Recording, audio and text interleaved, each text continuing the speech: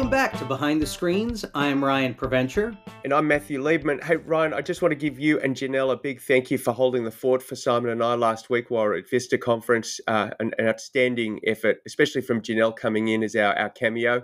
But I needed another weekend off, so it's just you and I. Well, I'm sure he needed it after the Vista Conference last week. We're very happy to fill in for you. And yeah, Janelle was great. Tell us a little bit how the conference went. The conference was excellent. It's the first one that we've had since pandemic, and just having our clients in our part of the world, where selfishly they are quite cocooned from the day-to-day business, was fantastic. You know, there was a lot of networking opportunities.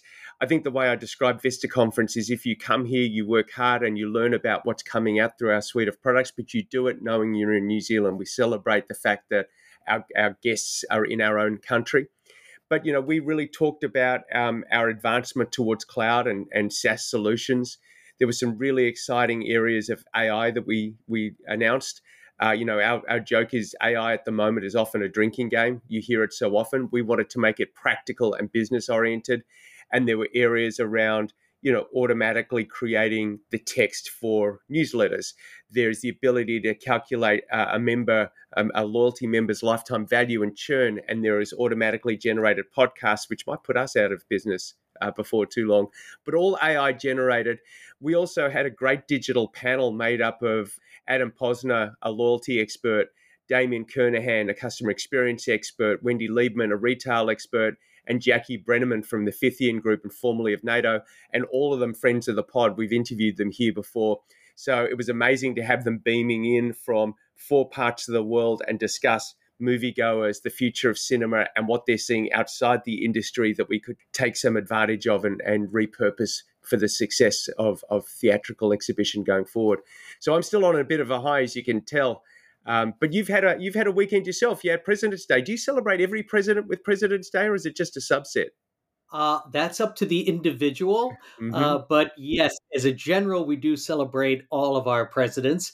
And it's a little bit of a different holiday. It is a holiday that a lot of people get off, but not necessarily everyone. It's a federal holiday, but sometimes you do see people actually working on that day. So sometimes the box office is a little bit different than you'd see in other holidays because of that particular factor.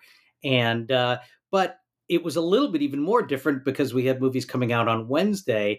And I suppose, like and unlike the Vista Conference, we have some really good things like the Vista Conference that happened with the box office, but some not so great box office for some of the others. Nothing like the Vista Conference because it was fantastic. Yeah, so I get it. Not everyone gets off on presidents, but if they do, it was helpful that Valentine's Day was close by. Is that That's the it. takeaway? Yeah. Okay. Yeah. Okay. I'm going to play the role of Simon Burton and go through some of the box office, and we'll start internationally and then drill into the domestic market. Internationally, the heat's off Hollywood a little bit. The market was dominated by Chinese titles in the wake of Chinese New Year and their Spring Festival holiday. And in fact, when you look at the top grossing films around the world for this past weekend, the top 3 slots were filled by Chinese titles, as was position number 5 with a family animated title. So it was really positive that, at least for parts of the world, that the reliance on Hollywood wasn't as critical.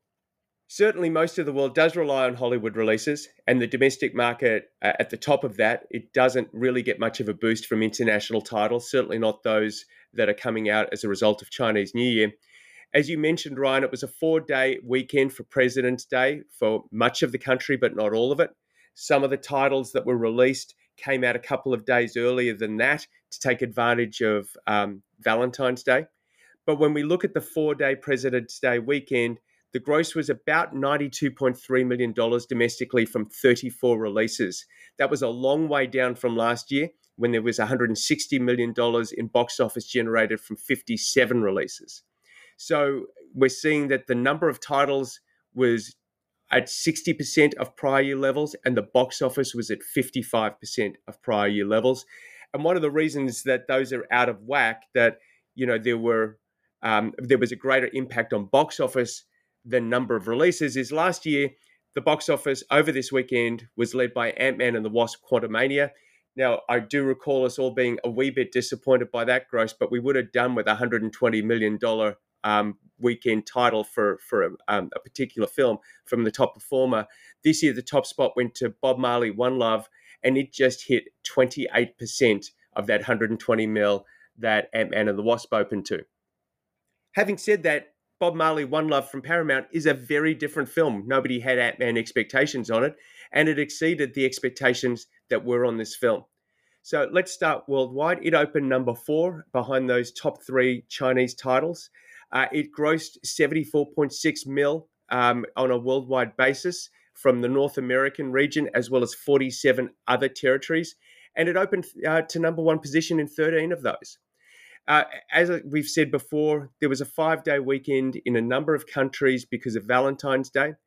But even with that in mind, it opened 50% above Elvis, which opened in June 2022. So let's look at the international results. Bob Marley, One Love grossed $29 million internationally, led by the UK and Ireland. It was one of those 5-day weekends up there. It grossed 9.3 mil there. Second biggest opening for a musical biopic after Queen's Bohemian Rhapsody. After that was France, followed by Australia, Germany, and Brazil. Now, diving into the domestic market, the 3-day gross for Bob Marley was 28.6 mil from 3,539 screens. Fairly strong, $8,081 per screen over that 3 days. When we look at it from the 16th to the 19th, so the President's Day weekend, it generated $34.1 million. And when we add the Valentine's Day 2-day bonus and look at the entire cume in the domestic market for Bob Marley, One Love, it's sitting at $52 million domestically to date. So really, really strong result. With another week of modest to negligible releases, certainly in this part of the market, it should hopefully have a good hold as we go into week 2. But who was the audience, Ryan? Who showed up for Bob Marley, One Love? I think some of these are at what you would expect, but let's look at the comparable films and some ideas that your marketers can use when promoting the film in the upcoming weeks. We had The Color Purple, Creed 3, The Woman King, The Equalizer 3, The Beekeeper, The Book of Clarence, Queen and Slim, and Bad Boys for Life. We decided to go with a film that came out just recently, which is The Color Purple. So we'll be making those comparisons for the frequency and age range. And always remember that the first film we're going to talk about is Bob Marley, and the second one will be what we compare it to, which is The Color Purple. Infrequent moviegoers were 47 to 49%. 47 for Bob Marley, 49% for The Color Purple. Occasionals were 30% for Bob Marley compared to 29% for The Color Purple, very close there. Frequents, 18 across the board, and very quick frequents 5 to 4%. So really sort of close there. Again, you're seeing those moviegoers that aren't going out a lot coming back and seeing this movie. And sometimes you can be a little afraid, well, we're only getting we're getting a lot of those infrequents, but those are people coming back. And a marketing tool that you want to get is if you get those infrequent moviegoers to come back to the cinema, what do we do to get them to stay? How do we get them to come back to that next showing? How do we get one more out of them in the next couple of months? Because that is where you get some great incremental revenue, right? Is getting those customers to experience the joy of seeing a movie. And we'll talk about what audiences thought of this film. That's a big, big driver in a marketplace that we're in right now, as you want to get those moviegoers still be engaged, still get them excited to want to keep seeing movies. So let's look at the age brackets. Obviously, the younger age bracket didn't come out to this film nearly enough. Ages 2 to 11 were were 4 and 3%, well over 10. 12 to 17, 6 to 4%. No surprise for any of that for either of these films. 18 to 24, we start to get a little higher. We have 12% for Bob Marley compared to 7% for The Color Purple. 25 to 34, 15 to 14%, almost exactly the same. 35 to 44, 19% across the board. 45 to 54, 21 to 19%. Really similar audiences here for these particular films. 55 to 64, 13 to 17%. And 65 and older, just a little bit less for Bob Marley, 10% compared to 17 for The Color Purple. Females came out a little bit more. This is, I think what you found was with the Valentine's Day opening, you had a lot of kind of dates going on. So it was 52% female, not that uncommon for Valentine's Day opening, 65% for The Color Purple. No surprise there, as The Color Purple is a women empowerment film, whereas the Bob Marley movie is just a little bit different in that sense. But what I think you're going to see here, and what from a marketing standpoint, is audiences really appreciated this film. At 93% an audience score and an A cinema score. This is a movie that people enjoyed. Now you want them to get either see it again or get that word of mouth out there. And again, we're really seeing that difference between the audience score and the reviews. The reviews were at 42%, but audiences loved it. And I think marketers sometimes need to, at certain points, maybe not for the Oscar-worthy films we're still kind of playing with right now, but show those audience scores. Let people know the people that you're sitting next to, they're the ones that love this movie. Go out and see it. Yeah, you're right. Nobody holds more credibility than a trusted friend or family member recommending something. But I wanted to go back to the comps you called out because it does harken back to something we often say here. What jumps out for me is that there are no musical biopics. The Freddie Mercury one, the Elton John one, the Whitney Houston one, none of them are in there.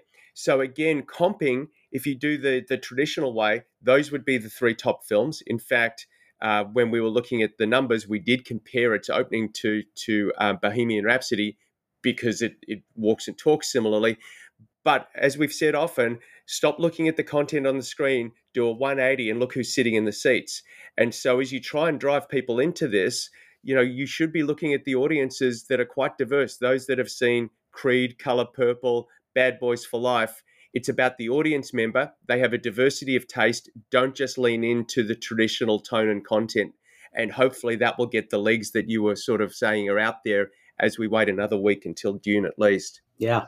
So that was the number one release. There was a bit of daylight in the domestic market to the next biggest release. That was the latest from the Spider-Verse world, the Sony part of the Marvel Cinematic Universe, Madam Web. So a new character, but a superhero genre. And it seems to be following the recent trend of superhero films. It opened to number 6 worldwide. So there were the 3 top Chinese films. There was the animated family Chinese title in 5. We talked about Bob Marley. Only then did Madam Web crack the worldwide rankings. It's the weakest worldwide opening for one of these Spider-Verse titles, which have previously included 2 Venom installments, as well as Morbius, which was the previous record holder. It opened in April 22 to $84 million worldwide, on the way to about 168 mil by the time it had finished its run. I don't think Madam Web's going to come within cooey, to sound like an Aussie, of that particular gross. Again, let's start internationally. We'll drill down domestically. Madam Web opened in more territories than One Love. It opened in 61 to Bob Marley's 47. It grossed 25.7 million in those international territories. And when we look at the territories that performed best, it was the exact same order as Bob Marley. UK and Ireland led, followed by France, then Australia, Germany, and Brazil. Now let's dive a little bit deeper into the domestic market. The 3-day weekend for Madam Web was 15.4 mil from 4,013 screens. That came in at 3,825 per screen. And when we look at the President's Day weekend, that 15.4 bumped up to 18 mil. And when we expanded for Valentine's Day, Madam Web is sitting at a 26.2 million cum to date. Ryan, who showed up to see Madam Web?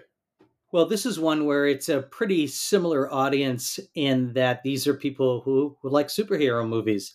The Mm. comps were The Marvels, Aquaman and the Lost City, Argylle, one of the few films that was outside of that, Blue Beetle, The Beekeeper, Ant-Man and the Wasp, The Flash, and Lisa Frankenstein. So actually what you are seeing here is that Marvel audience, but you're also seeing the audience that's just going and seeing movies, which is The Beekeeper, Lisa Frankenstein, and Argylle, all movies that came out in the last couple of months. So you're going to see a little bit of those kind of frequent moviegoers who just go out and see the thing that's out there. But certainly there's a lot of the Marvel audience and probably the DC audience, because we haven't had one of those for a little bit. We decided to look at the Marvels. It was certainly underperforming at the box office and thought that might be, out of all of these, probably the best one to compare it to. So again, the first film will be Madam Web, and the second will be the Marvels. Infrequent moviegoers were very similar, 30 to 28%. Occasionals were 32% for Madam Web, a little bit higher for the Marvels at 38%. Frequent moviegoers, 31% across the board, and very frequents were 7 to 4%. So a little bit close there. But what again, you're kind of just seeing the audience. What I think sometimes we find is that there is that audience that just goes out. Maybe they don't go to every weekend, but go out. They go out reasonably often, and they like to go to cinemas, and they're, they're an audience you want to hold on to as well, because that's still really important. Those people that keep coming, make sure that they keep coming, right? So there may be some marketing ideas that people want to throw out to, hey, if you saw Lisa Frankenstein and you saw Argyle and you saw Madam Web, maybe we need to do something for these people just to thank them for their loyalty, because that's incredibly important.